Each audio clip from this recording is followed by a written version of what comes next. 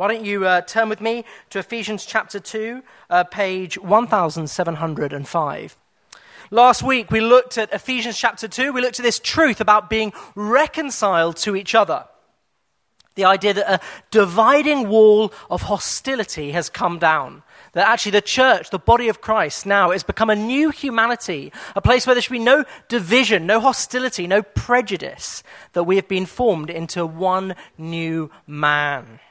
We're no longer strangers or aliens to each other, no longer strangers to God, but neither are we strangers or alien to each other. Today we're continuing where we left off. We're starting in verse 19 of chapter 2, and we're going to look at this picture about the holy temple. We're looking at the idea of the holy temple. And really what it means is the church of God, the people of God, we're not talking about the buildings or institutions or anything like that, we're talking about the people of God have become a temple for the Holy Spirit, a place where the Holy Spirit dwells. And implicit in that picture is a picture of radical transformation. A picture that as the people of God are filled with His Spirit, that they are changed, that they're going to look different. And so that's what we're going to unpack together. If you want to turn to page 1705, I'm going to read to you just verses 19 to 22. So then, you are no longer strangers and aliens, but you are fellow citizens with the saints and members of the household of God, built on the foundation of the apostles and prophets, Christ Jesus himself being the cornerstone, in whom the whole structure, being joined together, grows into a holy temple in the Lord. In him you are also being built together into a dwelling place for God by the Spirit. Let me pray.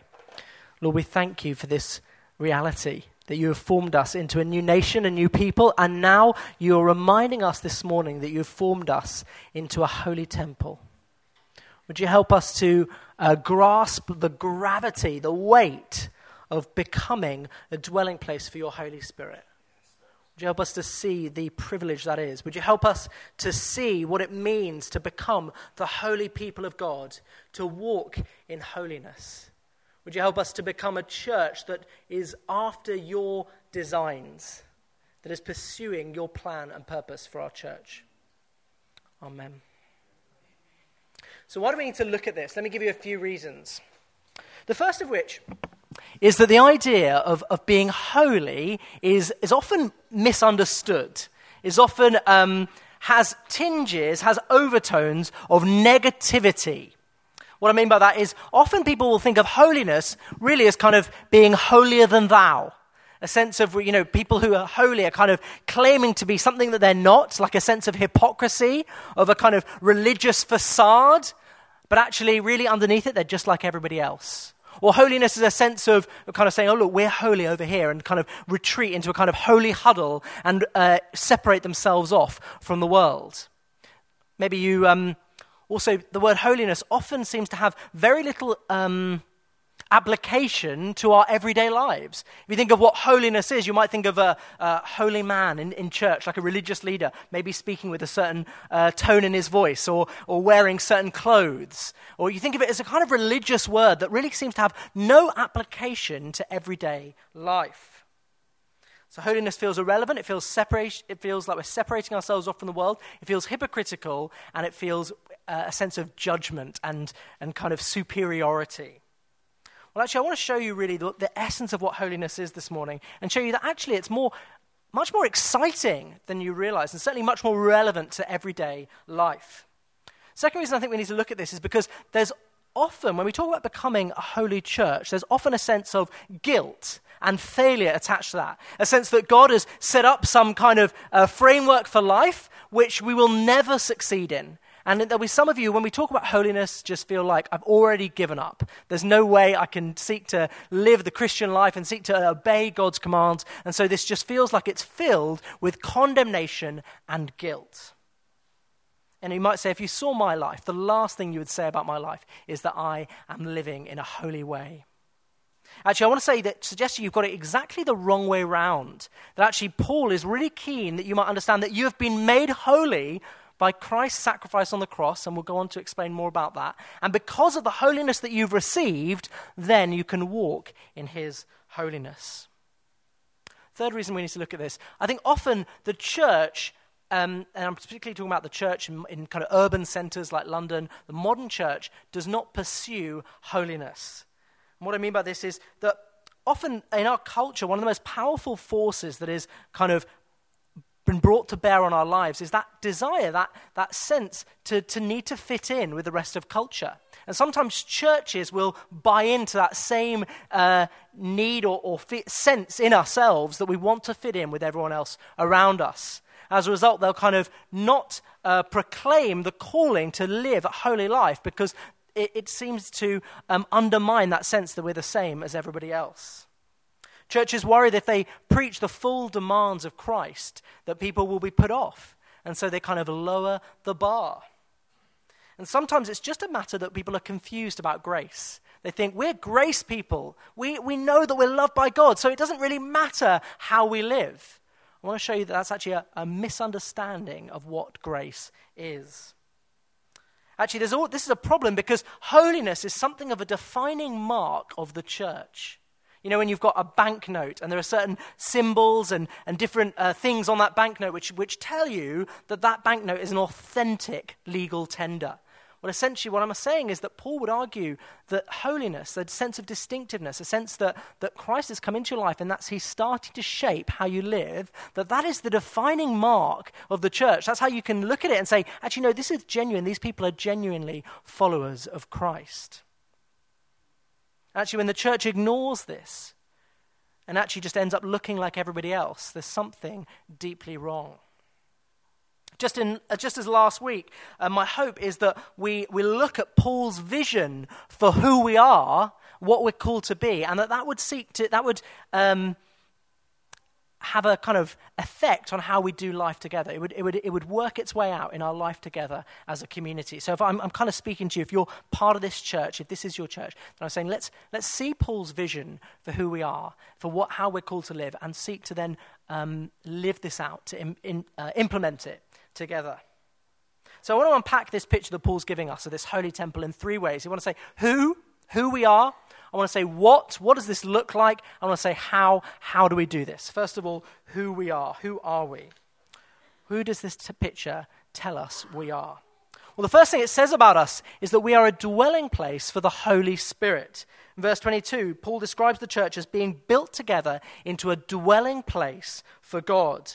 And this is the essence of what the temple is. I don't know if you've looked at any of the passages in the Old Testament that describe the temple. One passage is in 1 Kings, where Solomon is called to build a temple for God. He calls it a house for God. At one point he uses the word palace. There's a sense to which this is the place where they will tangibly experience the glory of God, the dwelling of God in their midst. Of course, Solomon knows that when he's building the palace, that God is not confined to temples, to buildings. He says, behold, heaven and the highest heaven cannot contain you. So Solomon knows that this is not in any way saying that God is only in this temple. What he's saying is this is the tangible place when the people of Israel will meet with the living God. This is the place that they can pray, they can come and know that the God is with them. Actually, as he builds the temple, there's a moment when the Ark of the Covenant comes into the temple and they dedicate the temple, and it's literally filled with a cloud of the Spirit. The glory fills the temple. They know that God is present with them. And yet, in the new era, what this is saying is that the Spirit actually is not contained. God himself is not contained in buildings. There's not a certain place that you need to go to in the world to meet with the living God. Actually, it says that the Holy Spirit has come to live inside individual believers. Saying that all other temples, remember when this is written, the temple still stands in Jerusalem. He's writing this in Ephesus. There are certain temples given over to different deities. He's saying they are all kind of fakes, essentially, that you are now the real, authentic temple of the living God. You are where God has chosen to dwell. Now, I wonder if we've understood the significance of this. You've got to consider what the temple is. This is an incredible place which has been dedicated to the presence of God. Think about the way that the temple had all those different minute details to prepare it to be the place where God would dwell. The golden altar, the cherubim on the back of the temple. Think about the tabernacle, all the different details that God outlines in Leviticus to describe how this place needs to be. Why? Because it's a special place. It's a holy place, a place set aside for the dwelling of the Lord. And yet now God has chosen you, chosen me, chosen us to be this special, sacred place that where God has chosen to dwell. It's an incredible privilege. It means that God can be known. Non-Christians, if you're not a Christian, you might say, how can you follow a book written 2,000 years ago? How can you seek to kind of apply these teachings to your lives? Now, we would say it's not just a book. We'd say, actually, this is the very words of God spoken through different people in different times, all throughout hundreds and thousands of years. But more than that, we would say we are the people who've encountered the living God. It's not just that we're following something that is outside of ourselves. Actually, that God has come to live inside us. And actually that we know God. God can be known. We've experienced him changing us at work in our lives. It means if you want to know God, you need to go to the church. You know, sometimes you might think, if you're not a Christian here, you might think, how do I know God? People talk about God as spirit. Maybe I need to just sit in my bedroom at home and just ask God to speak to me. Or maybe I need to go on a pilgrimage to a certain holy, special place, and that's where I'm going to see God. Actually, what this says is if you really want to know God, you need to come to the church. You need to come to the very people who have encountered the living God, that God has come to live in them because they know God, and you will see God at work in them. So if you're not a Christian, the most important thing you can do is come and immerse yourself in the life of the church. Come and see us. Come and get to know us. Come and see the work of the Holy Spirit in our lives. And I think you will see God in us. One of my colleagues a few years ago came to a birthday party I had where I had my friends who weren't Christian, some of my friends who weren't Christians, some guys from Grace there together. And what was really interesting is he said to me, I can see your friends from church are different. And I don't think he was saying like they're weird or anything like that, much as you might think that. He was saying, actually, what's really interesting is how willing they were to admit their weaknesses. Essentially, how humble they were. And I thought about it for a little while. I think, actually, no, that's absolutely right. You can see that is a mark of the Holy Spirit's work in their lives, that God has humbled them. And actually, they in some way carry something of a sense of knowing God, of how he's touched them and shaped their lives. And he can see that. And I'm convinced that if you're not a Christian and you're just starting to look in, actually the more time you spend with us, the more time you see us around us, you'll see the way the Holy Spirit has been at work amongst us. I think it also reminds us of something of the heart of God, something of God's desire to be united with his people. Think about right from the beginning of the Bible, the Garden of Eden where God dwells with Adam and Eve. He walks in the garden with them. Or then the tabernacle and the temple. There's this kind of thread running through the Bible where God desires to dwell with his people. So they reject his authority in the Garden of Eden. They remove themselves from his presence, and instead he gives them the tabernacle, then the temple, a means by which they can come and meet with the living God. He longs to dwell with his people. Of course, Christ himself describes himself as the living temple, saying, actually, when you come and see me, you've seen God. I am a God in the flesh. So he is God's presence amongst us. And now Christ has gone back to be at the right hand of the Father. He's left us with his Spirit. He dwells with us. And of course, one day it points to the end of time, the end of history, when all humanity, all those who call on the name of Christ, who believe in his name, will be united with him. That's what it says in Revelation. And I heard a loud voice from the throne saying, look, God's dwelling place is now among the people, and he will dwell with them. They will be his people, and God himself will be with them and will be their God. Saying, actually, in a sense, now as you experience the work of the Holy Spirit amongst you, you get a taste, just a glimpse of what it means to know the living God, to encounter him. But actually one day, this points to the reality. We talked about last week how the church is a show home, a picture of that future new creation reality. Actually, this is just a glimpse of the future, that one day we will be united face to face with Christ, that he will come to dwell with us in the new heavens and the new earth. So it speaks of God's heart to be united with his people. It also speaks, this picture is also a picture of being united together in the Spirit. You see, it's not an individualistic idea. Verse 22, it says, in him you are being built together into a dwelling place for God by the Spirit. saying together you've been formed into this holy temple. I think last week we looked at these two ideas, the idea that you've been formed into a new nation and a new family. But this is even taking it a step further, saying not only, if you're in a family, you can kind of detach from the family. If you're in a nation, you can kind of go to another country. Actually saying you don't have a choice here. You've been squeezed into a temple together, brick by brick, next to each other. And as you're squeezed together, you're rubbing up against each other and kind of being shaped in the process. It's a picture of incredible unity. Actually, that the Spirit has formed us together to be a dwelling place for the Holy Spirit. Actually, this is a real challenge to what some of us might do, what we call a privatization of our faith, the way we might take our faith very individualistically. Sometimes people will say to me, I'm not coming to church this morning. I'm going to do church at home with God. Me and God, we're going to be church. I want to say absolutely that's not possible. The church is the gathering, the gathered people of God. So when you can't do church on your own because you're with the people of God. This speaks actually of the reality that this is where God comes to dwell. Of course, God dwells individually in you by His Spirit, but actually there's a sense to which you will only capture the fullness, you'll only capture the full essence of who God is when you're in community together. And you see this in a few ways. I see this in the way that when I'm with other people, I see different aspects of God's character that I wouldn't see myself. I think about Jem, my wife. She is a person who is just living and breathing mercy and compassion. That's kind of her spiritual gift, and that's her as a person. It means when I spend time with her, when we talk about Jesus' ministry and we look at the Gospels together, that is what strikes her the most. We're reading the same Bible, but the thing that comes so obvious to her is Christ's love for the outsider. It's a blind spot of mine. I don't necessarily see it as quickly as she does, but it's a sense to which she's challenging me. Some of you are passionate evangelists. It means you love and desire, and you want to take the gospel out into the world. And when I spend time with you, I'm reminded again of how important that is. I'm reminded of just what a privilege it is to take the good news out into the world. Or some of you are prophetic people, people who maybe God has gifted to hear His voice particularly. And when I spend time with you, when I pray with you, I'm struck again by what a privilege it is that God speaks to us. So we are intentionally one body. We need each other to correct our blind spots.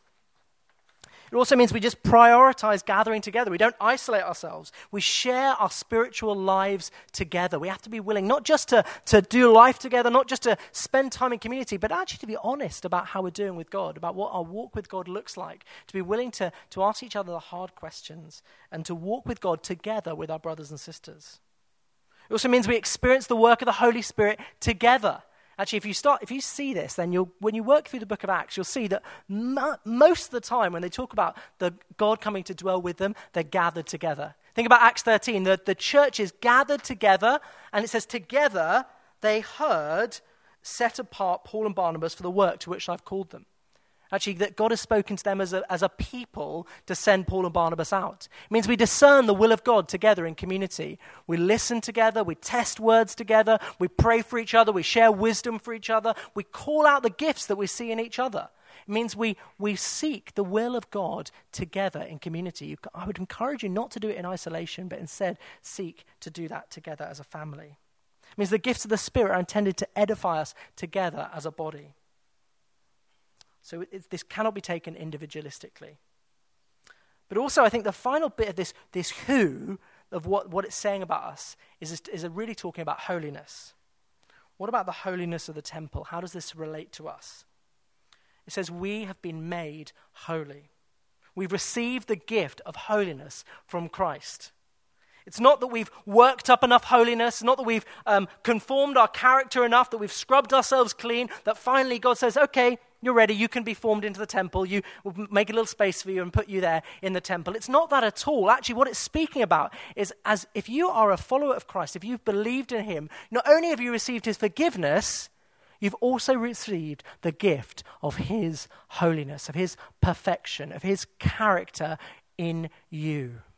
What does this mean? Well, in Hebrews 10 it says, we have been made holy through the sacrifice of the body of Jesus Christ once and for all. This speaks of the temple system where the sacrificial lamb was a means of purification. That when the lamb was sacrificed for the people of God, that they were purified. They were washed clean. They could enter into the presence of God. It's saying that Christ is that sacrificial lamb for all who believe in Him. It means that you've been washed clean. You've been purified. The picture of this is like the bride. Later on in Ephesians, he talks about a bride who is without imperfection, who is totally pure, who has been washed clean, prepared to meet her bridegroom. It's a picture of total purity and holiness. And it's Christ saying that because of his sacrifice, that is who you are. Or baptism by immersion. If you've seen someone be baptized here, they're lowered into the water. They're brought out. They're totally submerged. It's a picture of being washed, being purified, being set apart, being made holy. It's saying you've been included in this holy temple because you have received Christ's holiness. When God sees you, he sees Christ's perfect character. And that actually is not just like some sort of superficial thing where he's kind of draped a white sheet over you and said, just hiding the imperfections of your heart. Actually, it's a holiness that changes your heart. In Ezekiel 36, it says, I will give you a new heart. This is prophetic. Hundreds of years before Christ, it says, I will give you a new heart and a new spirit I will put in you. And I will remove the heart of stone from your flesh, and I will give you a heart of flesh. He's saying, God, when you come to faith, God has given you a new heart to be able to obey him. A new desires. A heart of flesh, he's talking about a softness, a willingness to hear God's voice, to be obedient to him. Jeremiah talks about the way that the law has been written on your heart, saying that you don't always need to hear it from someone else. Actually, you have a desire to obey God.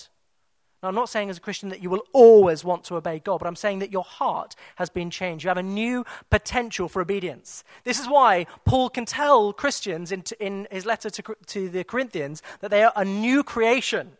He says, if anyone is in Christ, he is a new creation. Saying you're totally different to what you were before. Of course, you're still battling the flesh. Of course, you will still sin. The desires of the old man will bubble up inside you, but you have been changed. So you've got to hear the logic here. It's absolutely essential you hear this. You have received Christ's holiness. You've been made holy. You've been included in this beautiful, gleaming, white, holy temple of the Lord. So now walk in it. So now work that out. May your life reflect your identity that you have been made holy. So there's a calling to be holy, but it's because you've received a holiness from the Lord. You're part of this beautiful temple, so don't stoop into sin. So what does it mean then? I think we've got to try and kind of clarify, what does it mean to walk in holiness? Well, the first thing I think it means is a fleeing from sin. It means that personally, individually, now you are a member of the body of Christ. Now you're part of this holy temple. You need to flee. You need to run away from sin. Consider this temple analogy. It says you've been dedicated to God. This is a holy and sacred place. Later on in 1 Kings, after Solomon built the temple, the people of God turn away from him and start setting up idols in the temple.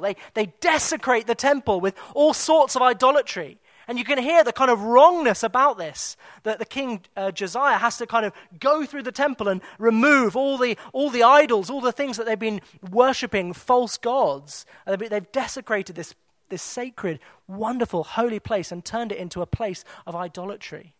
And what Paul's saying is just hear the wrongness. When you walk in sin, when you take this holy temple that you've been given and then give it over to sin, actually you're destroying, you're desecrating this beautiful temple that you've become in Christ. That's why Paul instructs the Corinthian believers not to be united with a prostitute in sex outside marriage. He says, flee from sexual immorality. All other sins a person commits are outside of the body, but whoever sins sexually sins against their body. Do you not know that your bodies are temples of the Holy Spirit, who is in you, whom you've received from God? You are not your own, you were bought with a price, therefore honor God with your bodies. He's saying the problem is you've forgotten how valuable you are, how much you've been included in this temple. Don't lower yourself and be united with a prostitute in one flesh, in sexual union. Don't do that. Actually, instead, recognize this pure and holy place that you have become. This speaks to that desire in many of us, and I can relate to it, to what we call tolerating sin. Maybe you think, well, sin doesn't really hurt anybody else. Maybe this lustful thought I'm indulging in, maybe whatever else I'm doing, maybe you're watching movies illegally online and saying, well, no one's really being hurt by this. It's very easy to tolerate sin in your life.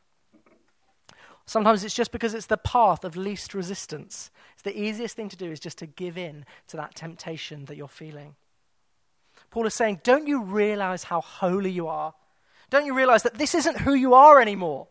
Don't desecrate the temple of the living God. Sin doesn't belong here. Saying, don't play with sin. Don't open the door a little bit. Don't put your hand, like how little children will sometimes kind of, they know they're not allowed to do something, but they just kind of edge closer and closer and closer and look at that thing. That's kind of how we treat sin sometimes until we do it, until we get our hands burnt. Of course, there are times that we will give in to temptation. In fact, it's a daily, frequent occurrence. But when we recognize our sin, we're quick to turn around and to say, this is not who I am. I need to give this up. Now, when you hear this call to holiness, there's a real danger that you're going to hear and feel that God is just some sort of killjoy. That it's kind of saying, I've just got this set of commands and an alien commands that feel really difficult, and he's just kind of doesn't really feel like he's there for you. What you've got to combine this with is one other picture about sin is slavery. Saying, Christ is saying, look, I've redeemed you from slavery. I've brought you out of slavery. I've rescued you from that difficult place. Now don't go back to it. Don't voluntarily resubmit yourself to slavery. You've been freed. He knows what's best for you. You'll get nowhere on this until you believe that's true, that Jesus knows what's best for you. Of course, this has very little implications for you if you're not a Christian. Because this is a call for the Christian.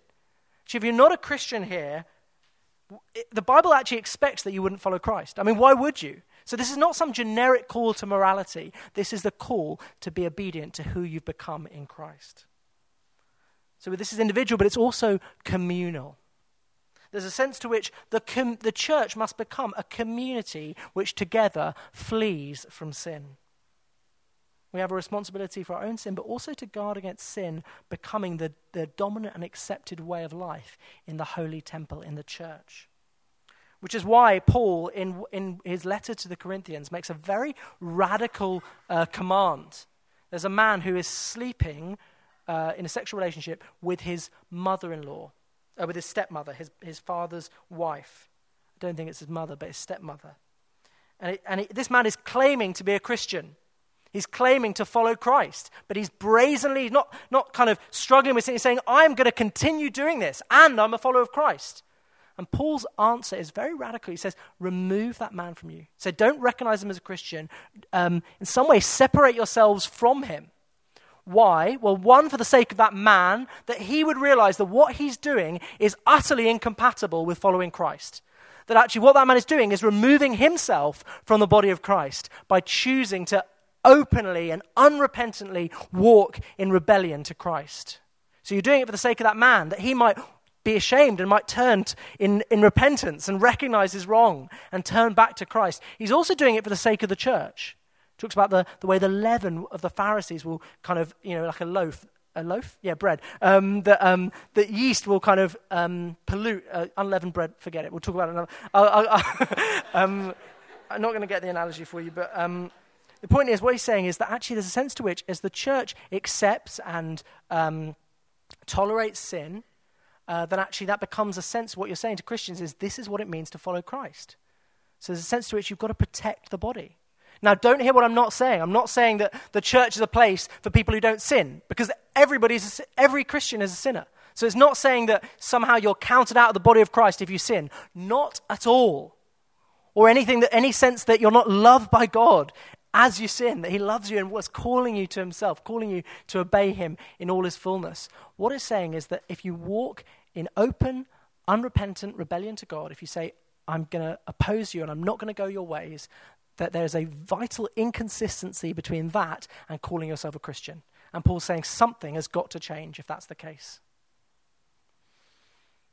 Behind this radical example really is Paul's vision for the church. That it is a community that encourages each other, that does this, that pursues holiness together, that fights sin together. That require us to be honest with each other, to be non-judgmental when we share what's going on in our lives, the things we're struggling with, that we don't condemn each other, we don't kind of remove ourselves from each other in a moment, but actually that we love each other and encourage each other, and most of all, that we remind each other of the grace of God. That if we're going to walk through sin together, we are constantly proclaiming that we've been washed clean, that we've been made this holy people of God, that this sin doesn't belong to us, that we have a responsibility to remind each other of the gospel.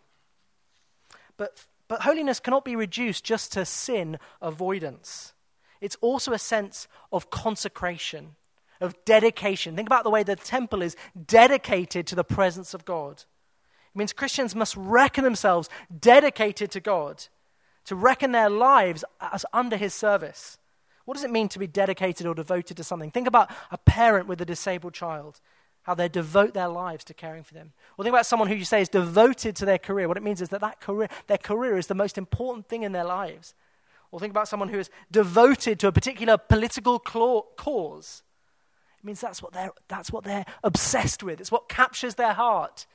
That's what he's talking about. He's saying to dedicate your lives to God. It means to put everything through the filter of what does it mean to follow Christ. Not saying that you'll only do spiritual things, that you won't go to work or anything like that, but that everything comes under the lordship of Christ. Everything you do is a matter of worship. That as you work at your desk, as you use the gifts he's given you, actually you can use this as an opportunity to glorify God, to say thank you for the gifts you've given me. May I do this to your glory. So it means dedicating everything you are, your whole life, to God.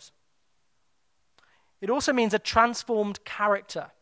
You know, you might be sitting there thinking, well, I don't really struggle with any of the big sins, and I've kind of dedicated my life to God, so I'm pretty all right. Actually, I think that misses a huge part of holiness. Holiness is about a changed person from the heart. That as the heart is changed by the Spirit, so our lives will look radically different. Holiness is Christ-likeness, that we become conformed to the image of the Son. It means the Christian is intended to become like Christ. It's why the early Christians, even though they describe themselves as the followers of the way, that's how the label Christian came about, essentially being described as mini Christs. Saying that actually as you follow Christ, you'll become more like him. It means that holiness has application in every part of our lives. It's not that holiness is just for Sundays or just kind of some kind of part of the religious meeting. It means holiness is about your character being reshaped. It means we'll see where the real essence of your holiness in the difficult situations. How do you treat people when no one else is looking? How do you treat that receptionist? Or how do you treat that cleaner? How do you treat the people who, in a sense, it doesn't really matter how you treat them from the outside world's perspective? How do you treat that annoying colleague who everyone else is complaining about? How do you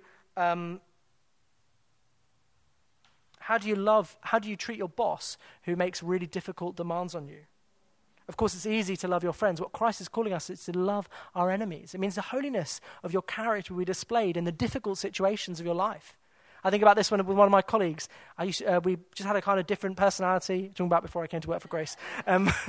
Like we're just different people, and we just kind of, we just feel like 2 years we worked together. It's basically just me and him. Our boss went on maternity leave, so like we were a team of 3 and then just 2. And basically we didn't get on very well. And so it's just a daily struggle of just dying to self every day, of choosing to love him. It wasn't easy all the time, but that's a sense of I felt like in that time of my life, that relationship, my work relationship, was the time that I felt God was growing my character the most and was changing me. It means holiness will mean you look different. There's no point in denying it. There's no point, I think it's so kind of counterintuitive that Christians would go around life trying to fit in with everybody else, because of the very essence of it, saying you're not like everybody else. You've become the holy temple of the living God, that you have God's Holy Spirit at work in you, changing you. So stop trying to fit in with everybody else, because it's kind of pointless. And if you look like everyone else, what does the Christian faith have to offer the world? I also would argue that holiness is missional. It's easy to think of holiness as a kind of separation from the world and a kind of becoming a holy huddle that looks down on everyone else. And of course, there are times you're going to have to remove yourself from situations, maybe times of particularly profound temptation, maybe thinking if you struggle with alcohol, maybe you would choose not to drink. You just say, I don't want to bring myself into that anymore. I don't want to put myself in temptation that way. But to conflate holiness with separation is to miss the point. The people of Israel were called to be a holy nation, not so that they would just become a kind of holy huddle on their own, but so that they might display the holiness of God to the nations. See, holiness is a gift that we might image the beautiful holiness of the living God to the world around us. So too, Christians should live as the new creations that they are, to point to the new creation reality. That you are a new creation pointing to a world, to the new creation that is coming. What do I mean by this? Well, just think of the fruit of the Spirit. In Galatians 5, love, joy, peace, patience, kindness, goodness, faithfulness, gentleness, and self-control. Think about a world where those are the dominating characteristics of human relationships. That is, I suspect, that is something, gives you a flavor of what the new creation will feel like. A place where people aren't abused, but they're loved.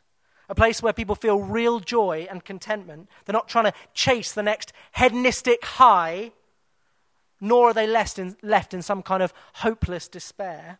Actually, they just feel contentment and joy. Where everyone's at peace with each other. They're no more fighting over their desires or fighting to destroy each other in an endless pursuit of success.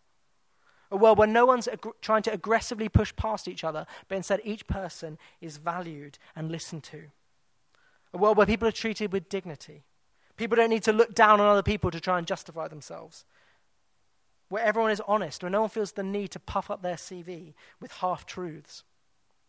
A world where everyone looks after their bodies rather than trying to destroy themselves in the pursuit of success and glory. That is the world. That is just a tiny glimpse of what the new creation might look like when you consider what holiness is. And that is a beautiful world. It's a beautiful place. And as we as a church seek to live out these commands, this command to holiness, actually we create a little microcosm, a little microclimate of just a small world where people might see something of the beauty of the new creation. And of course, behind that, the beautiful God. Holiness is beautiful.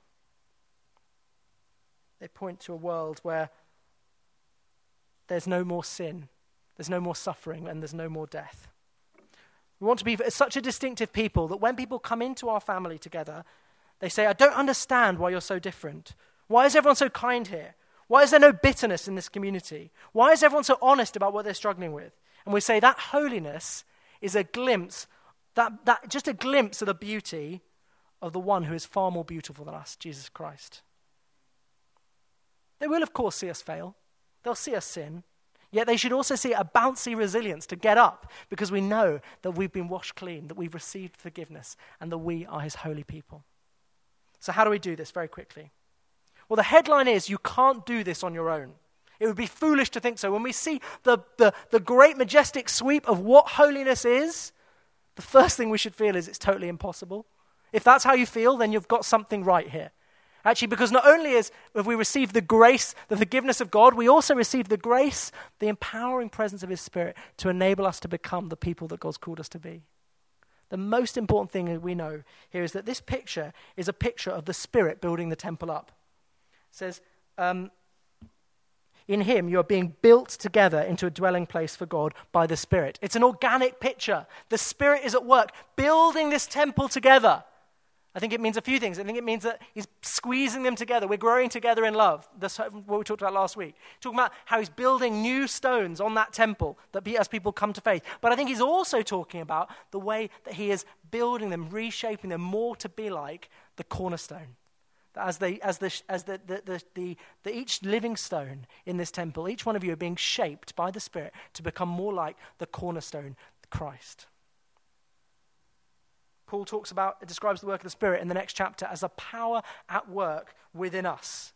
That list of the fruit of the Spirit is exactly that, a fruit of the Spirit. It's God's work in you. They're birthed by the Spirit's work in us. This promise of the Holy Spirit is particularly relevant for those of you who feel anxious and defeated in your battle against sin. Those of you who look around your life and just say, I feel utterly overwhelmed and I cannot do this and I'm just a complete failure in this area. I think the promise of the Holy Spirit is meant to encourage you that it does not rely on you. That it is the work of the Holy Spirit changing your heart, giving you new desires, and reshaping you to become the people of God. There's nothing wrong with you coming to God on your knees. In fact, I encourage it, saying, I can't do this. Would you come and empower me by your Spirit and change me to become the person you've called me to be? So it's meant to encourage us that the work does not depend on us.